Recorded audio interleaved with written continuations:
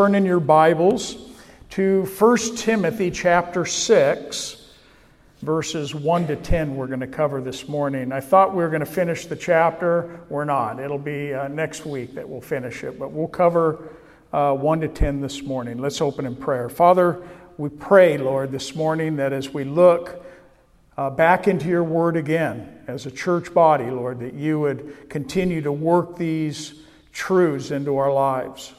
Lord, that it would have an effect upon us, that it would change us from the inside out, that we would be people, Lord, that would look back on our walk and just see the marvelous work that you're doing in our lives. Lord, we don't want to be the same. Lord, we want to be changed into your image. And Lord, we know that it's only by your Spirit that happens. It's only by a work of your hand.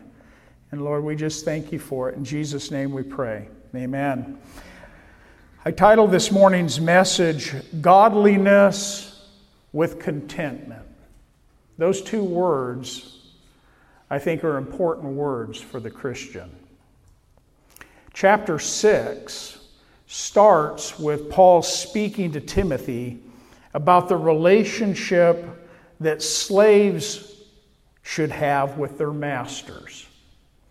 Now, Christianity, back in the time of the writing of this letter, Christianity in the social setting was, slavery was commonplace in the Roman Empire.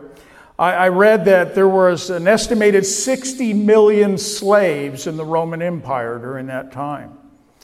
Now, some of these slaves, though, they were not always as we think of slaves. Some of them had privileged positions. And then there were others, as we might think when we think of slaves, they were treated and they were mistreated and they were abused.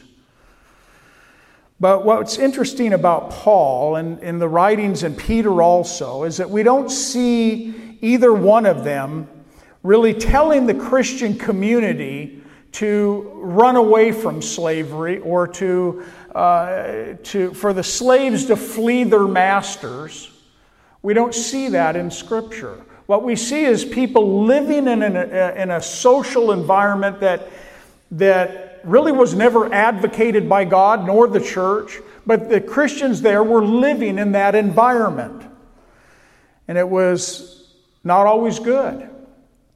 And there was a lot that went on, just like people have experienced all through really history in regards to slavery. Paul's not here approving of slavery either. That's important to know. It's not his approval. He's not saying that I'm in agreement with this institution of slavery that went on. Paul, though, is going to use this picture. And I believe that it was in a very practical way, because I think this was happening in his day, but I believe there is practical application for us today out of that. When we think of a servant and we think of a master, how does that apply to us as Christians? So let's look at our Bibles at verse 1. Paul writes, he's writing to Timothy, he's giving Timothy further instructions that are important for him as he has got the oversight of these various churches in Ephesus. He says, let as many bondservants as are under the yoke count their own masters worthy of all honor. And then he tells us why. He says, so that the name of God and his doctrine may not be blasphemed. And then he tells Timothy, teach and exhort these things. And so that's our opening verse. That same principle of being under a yoke can have another application to us, even this morning. And how many of you work outside of the home? Raise your hand. Okay, and how many of you are an employee? Raise your hand. Do we have any masters here? Do we have any employers? Okay, we're all employees here. And so Here we have a practical application that we can draw and take away from this. Paul wrote in Colossians chapter 3, verse 22, he says, bondservants, he says, obey in all things your masters. And he says, according to the flesh. He says, but don't do it with eye service. You know what eye service is, don't you? Just trying to, make points with the, don't do it out of eye service. Don't do it as a man pleaser. You see, when you go to work, yes, we want to please the person that we're working for, but ultimately, who are we looking to please in our life? We're looking to please God. I want to be the best employee, that kind of an employee that would bring glory to God. And so I'm not there with eye service as a man pleaser, but in sincerity of heart, fearing God. And we thank God. God, thank you for my job. And thank you for my boss that's not always easy to work with. And thank you for placing me there in that position that you've put me into, that I might bring glory to you with my life as a Christian. He goes on to say, and whatever you do, do it heartily, as to the Lord and not to men. In other words, God should be your priority when it comes to you submitting yourself at the workplace to those that are above you. Knowing that from the Lord you will receive the reward of inheritance, for you serve the Lord Christ. He's really your master. He's really the one, and that kind of takes the edge off a little bit, doesn't it? When you have that employer that's really difficult, and he's really hard on his employees, it takes the edge off a little bit when you know what? I'm really doing this unto the Lord. And when I do it unto the Lord, it's easier to get on with things that take place in the workplace. But he goes on to say, but he who does wrong will be repaid for what he has done, and there is no partiality. That goes both ways. You see, there's Christian employers and employees. And they both, with God, there's no partiality. He doesn't look at the boss in a greater way than the employee. That's the way man does it. That's the way the employer, you're just an employee here. God sees them both the same. Excuse me. Just a different role. Now, this word bondservant that's used 8 times in the New Testament, and the word bondservants, plural, which is also used 9 times in the New Testament, is the Greek word doulos. It's important sometimes to look at Greek words, to have an understanding of what we're talking about when we talk about a bondservant. Now, a bondservant or a bondman was a man or a woman. A bondwoman, a bondman was a man or a woman who gives himself up to another's will. That's what you do in a sense when you go to work. You're giving yourself up to the will of that employer that is asking you to do your job and to do it in a specific way. This word bondman or bondservant, we might say it's a slave by choice. That's really what it's speaking of, a slave by choice. I'm choosing to be in this position as a slave. You see, Christians by their very nature are called to be servants. God calls us all to be servants, to be slaves of Christ. It's a calling upon each of our lives. And we don't typically have a problem with that, because we know He's the best master. He's my Lord. And I'm willing. Well, sometimes we have a problem with it because we don't do it. We don't submit ourselves to our master. But we're all called to be slaves of Christ, and really slaves by choice. Nobody makes you or made you become a Christian. And no one makes you. God doesn't even make you follow Him. We choose to do that. We choose to submit ourselves to His will in our lives. Paul saw the relationship of a slave to his master and the master to his slave as something that God could be glorified in. He saw that this earthly relationship could bring glory to God in how we conduct ourselves, how the slave was to his master and the master to his slave. You see, it's all about a witness, isn't it? It's about people who know that you're a Christian at work. People that you come in contact and it finally comes out. It should come out from day one. People start saying, man, I'm a Christian, you know. But sometimes they don't know for a while. But when it comes out, know this. You're under the spotlight. People are looking. The boss is even watching in a different manner. Oh, yep, Christian. All right. Yeah, they got a standard that they say they hold. They have one that they look to. And in a sense, they might even put the pressure to you a little bit more. Oh, Christian. And we have this opportunity to either be a poor witness for Christ or a good witness for Christ. And many of us maybe have found ourselves being a poor witness at times, even apologizing to co-workers. But even in that, it can bring glory to God. Would you forgive me how I respond? Would you, and even that can glorify God. Because you know what? We're imperfect people. And though you're under the spotlight by the other fellow employees and the boss, so to speak, you're under the spotlight, you're not going to do it perfectly. But there should be something that separates a Christian in the workplace from those that are not.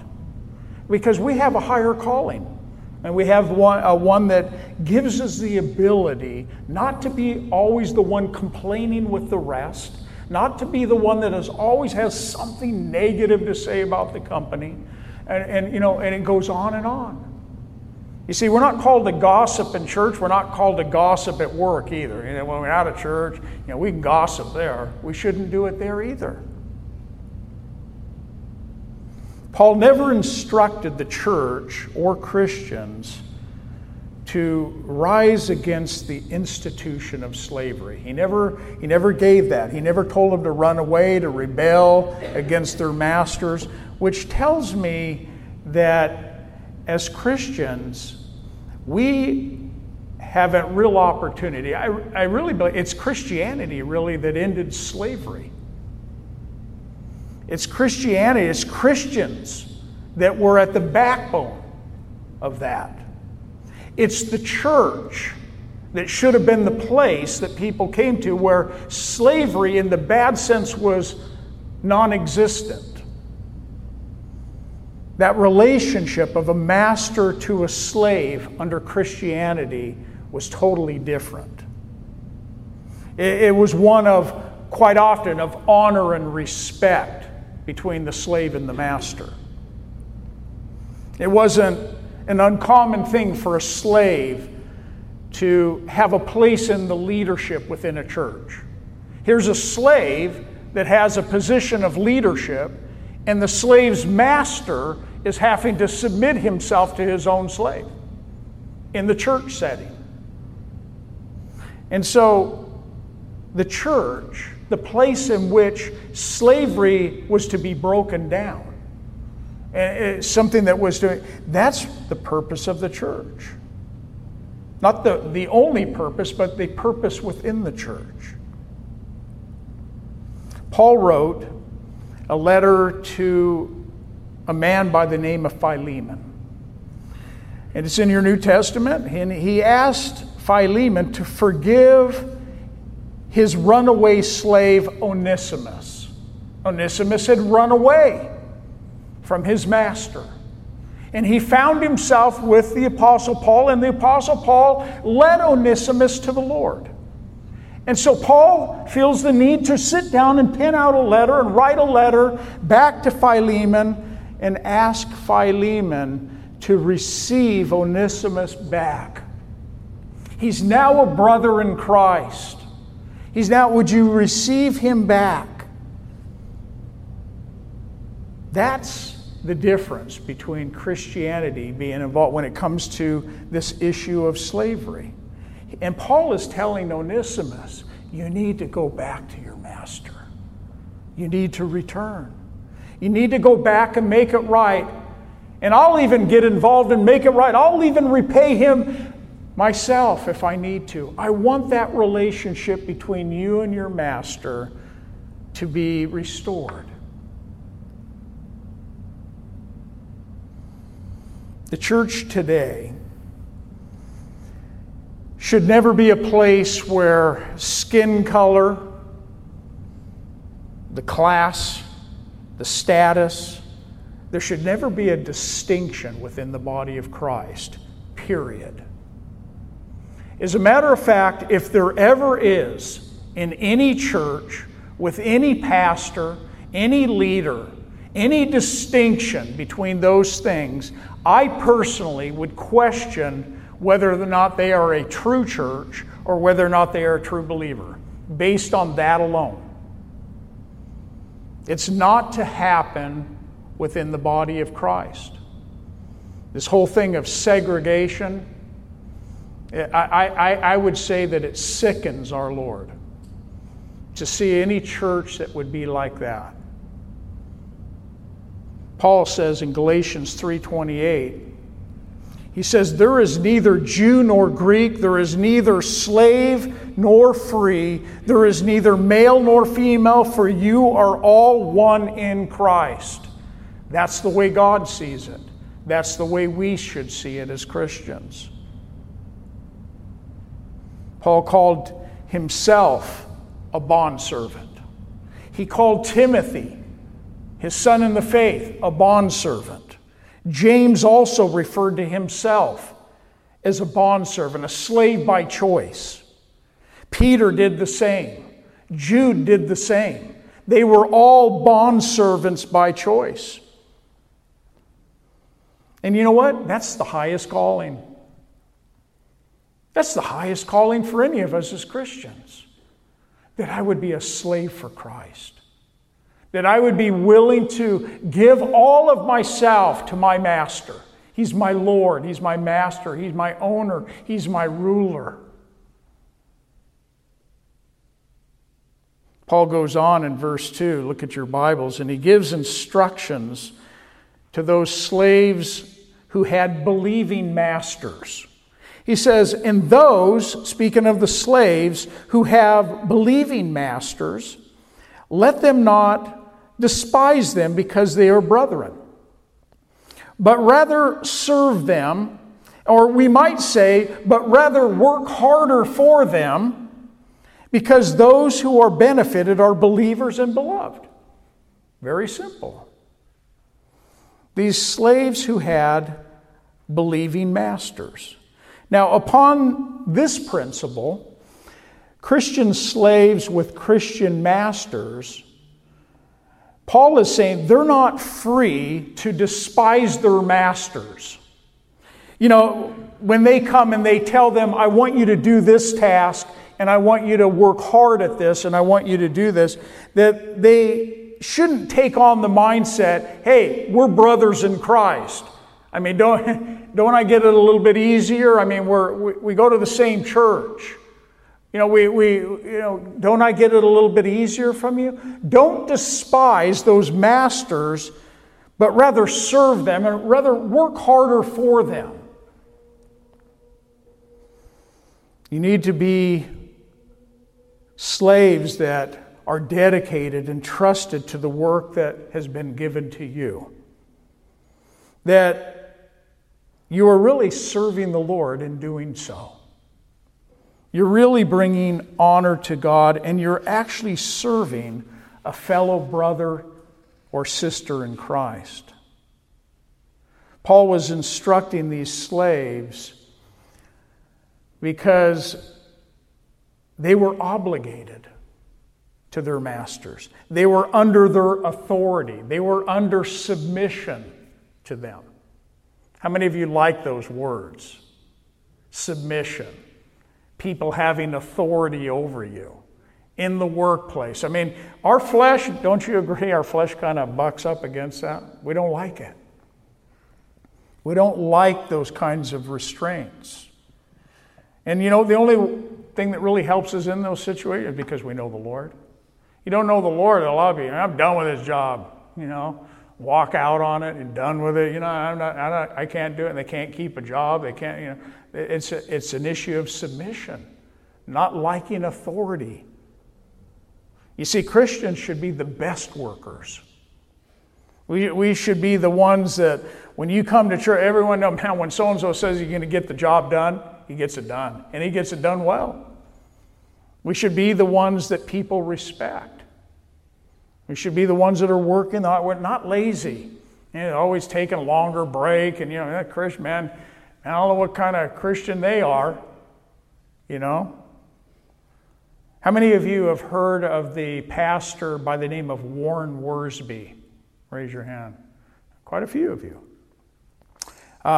If you didn't already know, Warren Wiersbe went home to be with the Lord this last Thursday.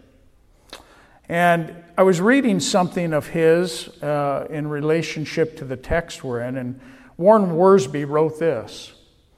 It relates to the story of a young lady who had left a secular job to work for a Christian organization. She had been there about a month and was really disillusioned. I thought it was going to be heaven on earth when I came to this Christian organization to work at. She complained, instead, there are nothing but problems in this place. Wiersbe asked her if she was working just as hard for her new boss as she did in the secular job. The look on her face said, no. So Wiersbe told her, try working harder and show your boss real respect. Just because all of you in the office are saved doesn't mean you can do less than your best. She took his advice and the problems cleared up. You see, it's all a matter of our heart attitude. It's what goes on in our head when we roll into work. And, we're thinking, hey, people are people. We should, whether we're working for a Christian organization or a secular, we do our best. Look at verse 3. Paul warns now against those teachers who would teach otherwise. He says, if anyone teaches otherwise, what he has just told Timothy to teach and to exhort even these other leaders, if anyone teaches otherwise and does not consent to wholesome words, that word wholesome words there means healthy teaching. If they do not consent to healthy teaching, even the words of our Lord Jesus Christ, and to the doctrine which accords with godliness. Those three things, wholesome words, the words of our Lord Jesus Christ, and the doctrine which accords with godliness, they're really saying the same thing in a different way. He goes on to say, the person that doesn't teach this way, that is not seeking to have healthy teaching or teach people in a healthy way, is proud. He knows nothing. Well, that's pretty straightforward. Knowing nothing, but is obsessed with disputes and arguments over words, from which come envy, strife, reveling, evil suspicions, useless wranglings of men of corrupt minds and destitute of the truth, who suppose, listen to this, who suppose that godliness is a means of gain. And then look what he says, and if your Bible does not have these words, it is in most of your translations, from such withdraw yourself, is what Paul says at the end of that. From such withdraw yourself from them. That sounds pretty straightforward.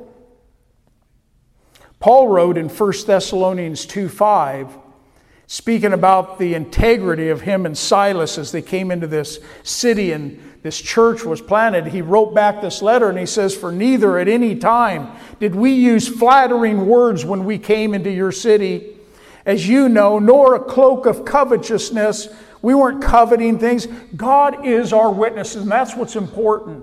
You see, God needs to be the witness of what that teacher is saying, how he's saying it, what he's in it for, why he's doing it. Is he doing it for himself, for his own gain, or is he doing it for healthy teaching for the people that he's ministering to? God is our witness. It's amazing to me how many professing Christians, teachers, they say they believe in the Bible, but they don't teach it accurately. They don't teach the whole counsel of God's Word. They don't teach the Bible, really. They might pull little bits out, but they're not really teaching the Word of God. And they're not even practicing that. How many people stand behind a pulpit like this and teach, and then they don't go out and do what they teach? Are they teaching themselves when they teach the people? And even worse, there are some of these teachers and even Christians that go out and speak to people about what they believe. They tell them things that are not even found in the Bible. They're teaching things that you wouldn't even be able to find it in the Word of God. You have Christians that go out and have conversations, and they're saying things that you don't even find in the Bible. That's not good, by the way. Paul says that these teachers who do not teach with wholesome words, that if they don't teach sound doctrine, healthy doctrine, and really a doctrine that will lead to what? It's a word that we're going to see a number of times in this text. A doctrine or a teaching or healthy teaching that leads to godly living. It leads to godliness. You see, if somebody just gets up and teaches doctrine and nothing happens out of it in our lives, there's no change going on in us through the Word of God, then we have, what's going on? Healthy teaching, good doctrine, leads to godliness. It leads to godly living. You see, these teachers quite often, by the very words that they speak, they deny truth. They ignore truth, sometimes for specific reasons. They explain it away. They twist the Word of God. I don't want to be one of those. I don't want to add to, I don't want to take away, I don't want to twist it. I mean, what a dangerous place for somebody that claims to be a teacher of the Word of God, that they would do that. There are some that claim to have deep insights. Stay away from the ones that claim to have some new thing, deeper insights. You know, oh yeah, you know, this church, man, we get into some, you know, be careful that those that you're listening to, they're actually, if you're able to observe, and a lot of times we're not able to observe because you're listening to them on radio and you're watching them on TV, or you're not able to observe their life. We need to be careful, Christians, on who we're listening to and watching. He says that they're obsessed with disputes and arguments. You know, they love getting in and they love debating the Bible. They love from the pulpit to hammer home their particular doctrines. And really all it does is stirs up disputes with other Christians. They're more concerned really about winning an argument than they are about the truth itself. And they get up there and they just advocate their doctrine. They push it down and they just, you know, and you can always kind of get that feeling.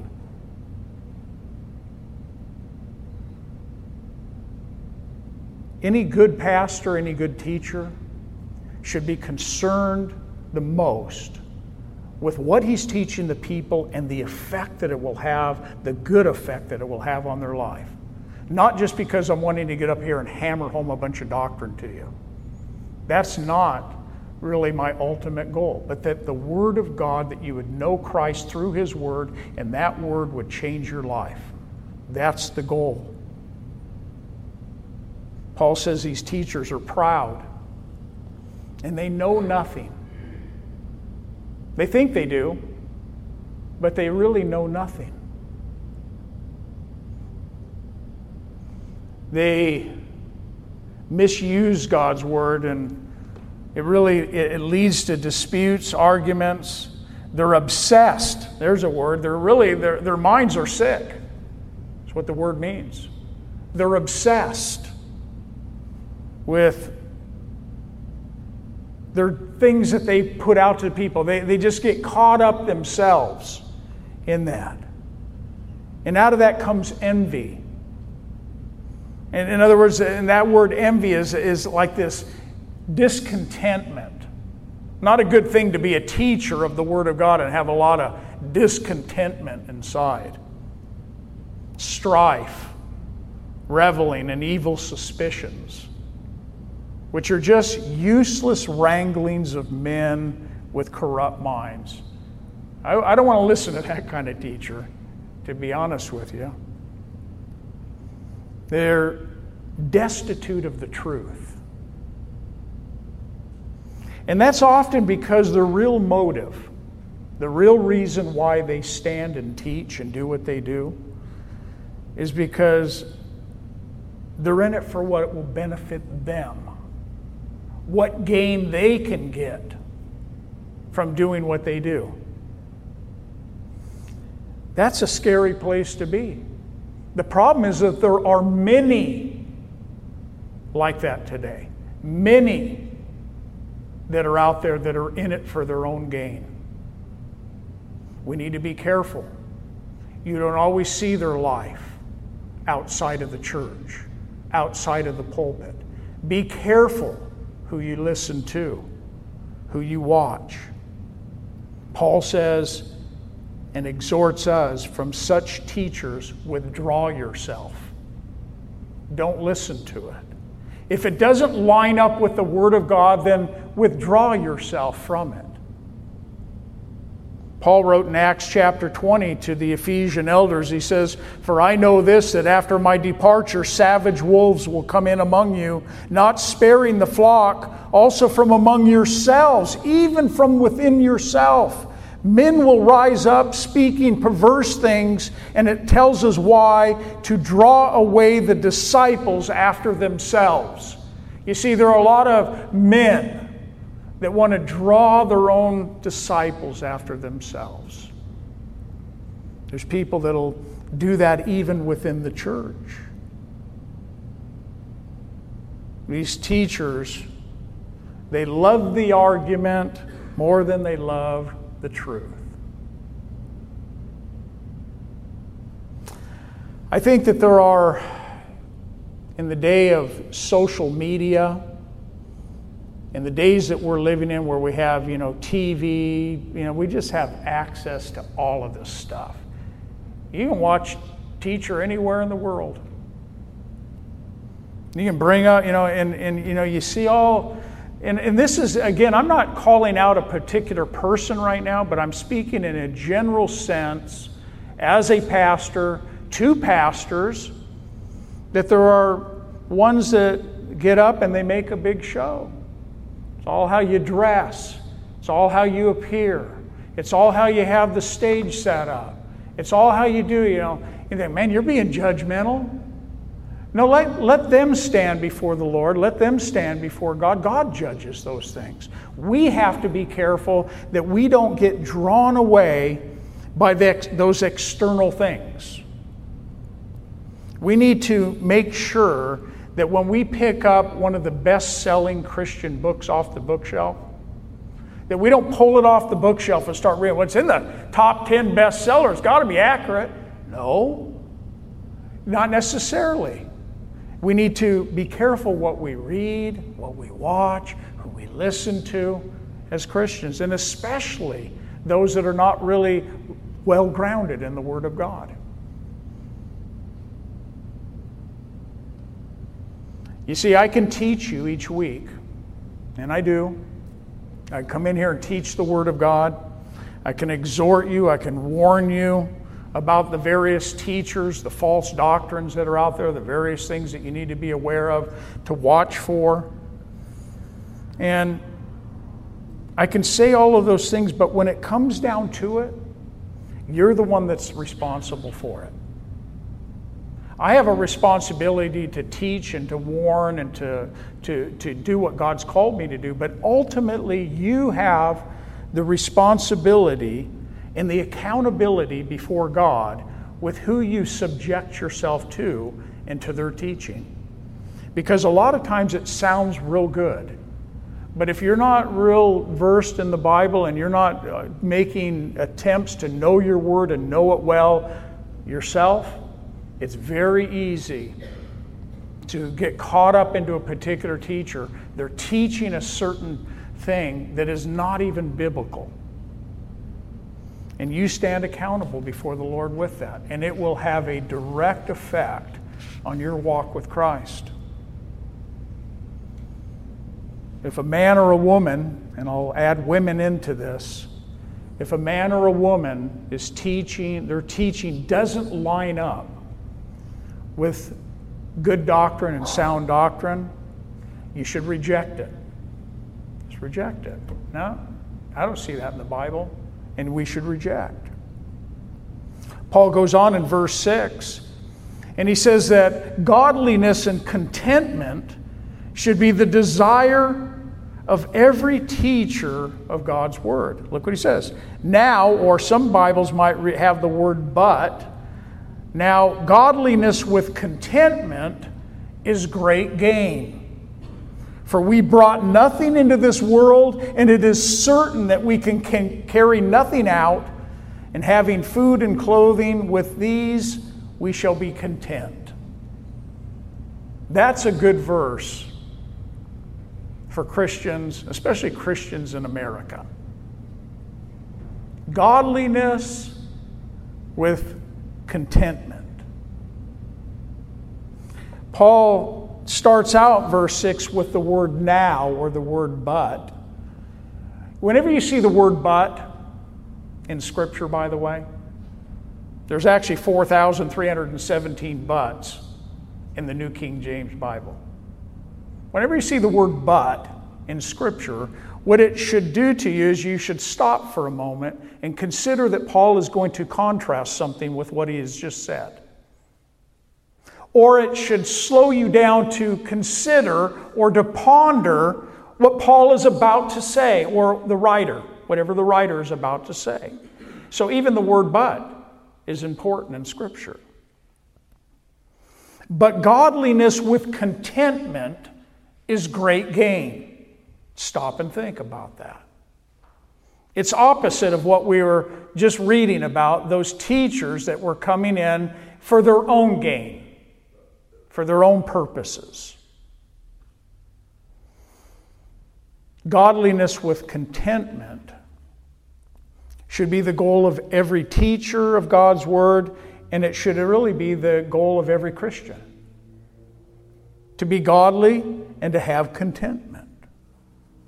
Now, I've had the opportunity to go to Nigeria to visit our pastor friend and his wife, Kephas, and his wife, Tina. I've been to this country that has a lot of teaching that we would call health and wealth teaching. As a matter of fact, I was told that how a particular pastor knows that he has reached the pinnacle of success as an evangelist teacher is when he becomes world renowned and he now owns his own jet. Wow, you made it. You get that Learjet, you've just reached the top. And there are people, the sad part is there are people in there that welcome that.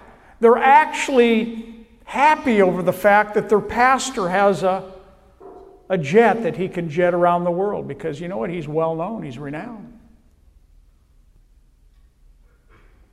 And they chalk it off.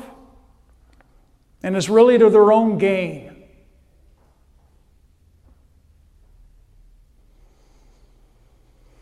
When Christians follow this kind of shallow teaching, and there's a lot of shallow teaching that we can find out there today, it has a direct effect on your walk with Christ. Sound teaching, remember this, sound teaching, healthy teaching, will always lead to godly living in your life. If I get up here every week and I teach you week after week from the Word of God, if your life is changing in a way towards godliness, then something is being accomplished. Something good is coming out of that teaching. If it doesn't do that for you, then I would question the teaching. You see, accurate, good teaching will produce that. It'll also produce a contentment inside. Godliness, which is found 9 times in 1 Timothy here, it speaks of reverence. It speaks of respect. It speaks of your piety towards God, your respect towards God, your reverence towards Him. It literally means this: well worship. Well worship. It's reverence and awe towards God. It really speaks of true religion, or what true worship is. Godliness. Good, healthy teaching leads to godliness. Well worship. And so godliness in our lives, it actually reflects a genuine worship before God. Remember in Acts 3:12, when Peter and John were on their way to temple, they saw the lame man at the gate. They healed the lame man. And then all the people started hearing what this miracle that had happened. They all came running to Peter and John, and they wanted to worship them. And Peter noticed that. He saw that. And he says, so when Peter saw it, he responded to the people. Got real nervous about this. Somebody looking to him, wanting to work, got real nervous about it. And he says, he says to the people, he says, so when Peter saw it, he responded to the people, men of Israel, why do you marvel at this? Or why look so intently at us as though by our own power or godliness we have made this man walk? You see how quick he was to turn the eyes away from them and turn it to the Lord? By our own power or godliness. The things you see in our lives, that godliness, that godly character, that man or woman, that it stands out. Paul said in 1 Timothy 2:2, we exhort you to pray for kings and all who are in authority, that we may lead a quiet and peaceable life in all godliness and reverence. He says, pray so that we can live these godly. Pray for those people that are in authority above you, those governments and those people. Be people of prayer so that we could live quiet lives. That we can be a witness for Christ, a peaceful life in all godliness and reverence. Paul warned these teachers, and he warns every Christian about teaching that does not lead to godliness, but to the flesh. In 2 Timothy chapter 3, verse 1, Paul said this to Timothy, but know this, that in the last days perilous times will come. For men will be lovers of themselves, lovers of money, boasters, proud, blasphemers, disobedient to parents, unthankful, unholy, unloving, unforgiving, slanderers, without self-control, brutal, despisers of good, traitors, headstrong, haughty, lovers of pleasures rather than lovers of God. That's an ugly list, isn't it? And it says, having a form of godliness, but denying its power. They have a form. They look. They have the look. They say the right words. They have a form of godliness, but deny its power. And then he says it again like Paul does to Timothy. He says, and from such people turn away. Turn away.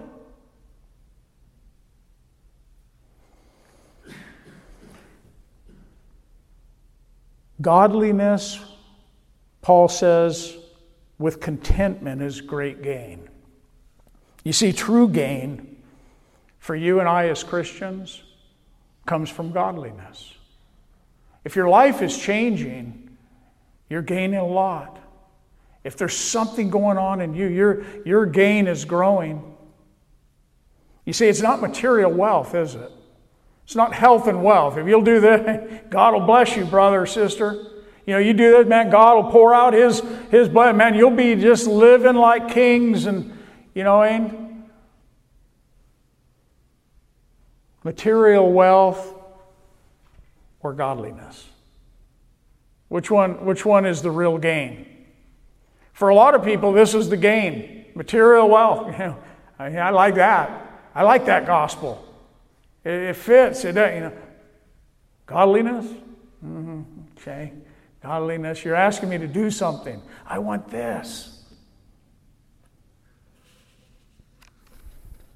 Godliness with contentment, they go hand in hand. Godliness with contentment comes from a changed heart within you. A changed heart and a changed mind. That's where it comes from. It's not the way you always thought. It's not the way you always were thinking. And then you came to Christ, He changed your heart and your mind, and now you're seeking after godliness and contentment. It's a work of God. Paul learned this in Philippians 4:11. He says, "Not that I speak in regard to need, for I have learned in whatever state I am to be content. I know how to be abased, and I know how to abound. Everywhere and in all things I have learned," he says it twice, "I have learned both to be full and also to be hungry, both to abound and to suffer need. And I can do all things through Christ who strengthens me." You see, we know that verse a lot of times, verse 13, but the rest of it before that, he's talking about that contentment and the things that he had to learn about contentment.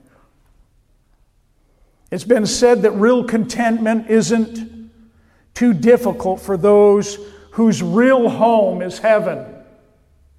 Whose real home is in heaven, contentment's not an issue. It requires but little of this world's goods to satisfy a man who feels himself to be a citizen of another country and knows that this is not his rest. This isn't it. You know, contentment comes when we are pilgrims passing through this life. We know where we're heaven bound.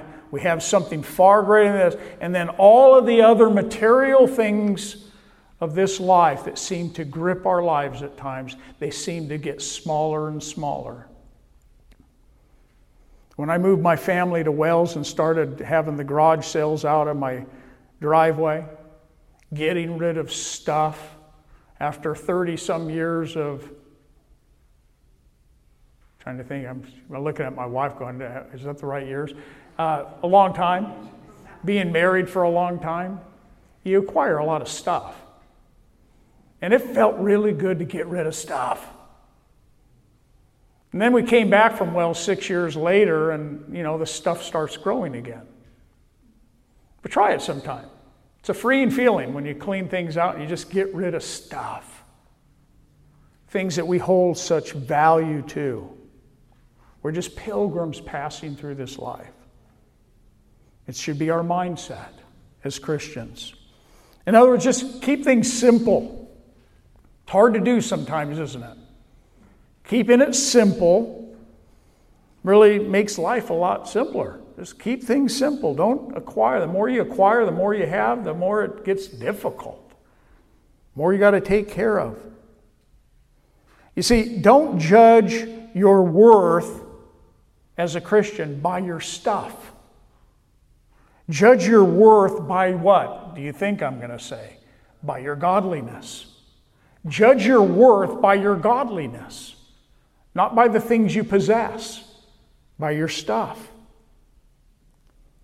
Being rich is not so much the problem, though. People can have money. That in itself is not the problem. It's the desire to be rich. It's what gets you out of bed every day. It's your desire in life. It's to be successful and to be rich, to have more than what I have now. It's that driving force. And in a sense, it becomes your God. And that God is with a little g, by the way. It becomes your God. Paul says the love of money is the root of all kinds of evil. You see that, verse 9? But he who desires to be rich, do you see that? They fall into temptation and a snare, into many foolish and harmful lusts, which drown men in destruction and perdition. For the love of money is a root of all kinds of evil, from which some have strayed from the faith in their greediness and pierced themselves through with many sorrows. The love of money is the root of all kinds of evil. Money in itself is just a tool to be used to buy and sell. That's not the problem. It's that the root of all kinds of evil comes out of people's lust for money and trying to do things with money and to gain money. That's the problem. He warns, which some have strayed from the faith in their greediness. Is he talking to Christians there? Some have strayed from the faith in their greediness, and they've pierced themselves through with many sorrows. That's a warning for all of us, that would not be the driving thing in our life. It's not my purpose in life. Is it wrong to have material things? No. Don't get it all lopsided and go, well, God, you shouldn't have that. You should be, you shouldn't live in that. You shouldn't drive that. Don't be concerned with those things if they don't grip your heart. If you're not clinging to them, if they're not driving you. Psalm 62:10 says, if riches increase, do not set your heart upon them. If they do. Some of you say, I wish it would. But if they do, don't set your heart upon them. Maybe God's just giving me more so I can do more with it for His kingdom. He has a different purpose in giving me more. It's not just so that I have more. I'm going to bless you, brother or sister. I'm going to give you, and that, just so you can spend more and have more. That's not God's purpose in doing that. But let me ask you, and I'm going to close with this, and we'll close with communion. But let me ask you this question. It's a big question. Is Jesus enough in your life? Is He enough? Or are there other things that you're striving for in life? Is Jesus enough? And if God were to allow you to be stripped down to just food and clothing, would you be content? Wow, lost the house. Had to turn the car in too. Well, honey, we got closets full of clothes. Load them up. Praise the Lord. God has plans. Is Jesus enough? And if you were stripped down to food and clothing, the necessities of life, would you be content? Paul learned how to be content. It wasn't something he automatically just took on board. I learned to be content. It's a good reminder for all of us to go about our day and just say, God, how can I glorify you in my life? Help me not to be consumed. Help me to, and be careful about who you're listening, watching, and taking in. Read your Bible. Know your word. Know how to discern the counterfeits that are out there. It's important.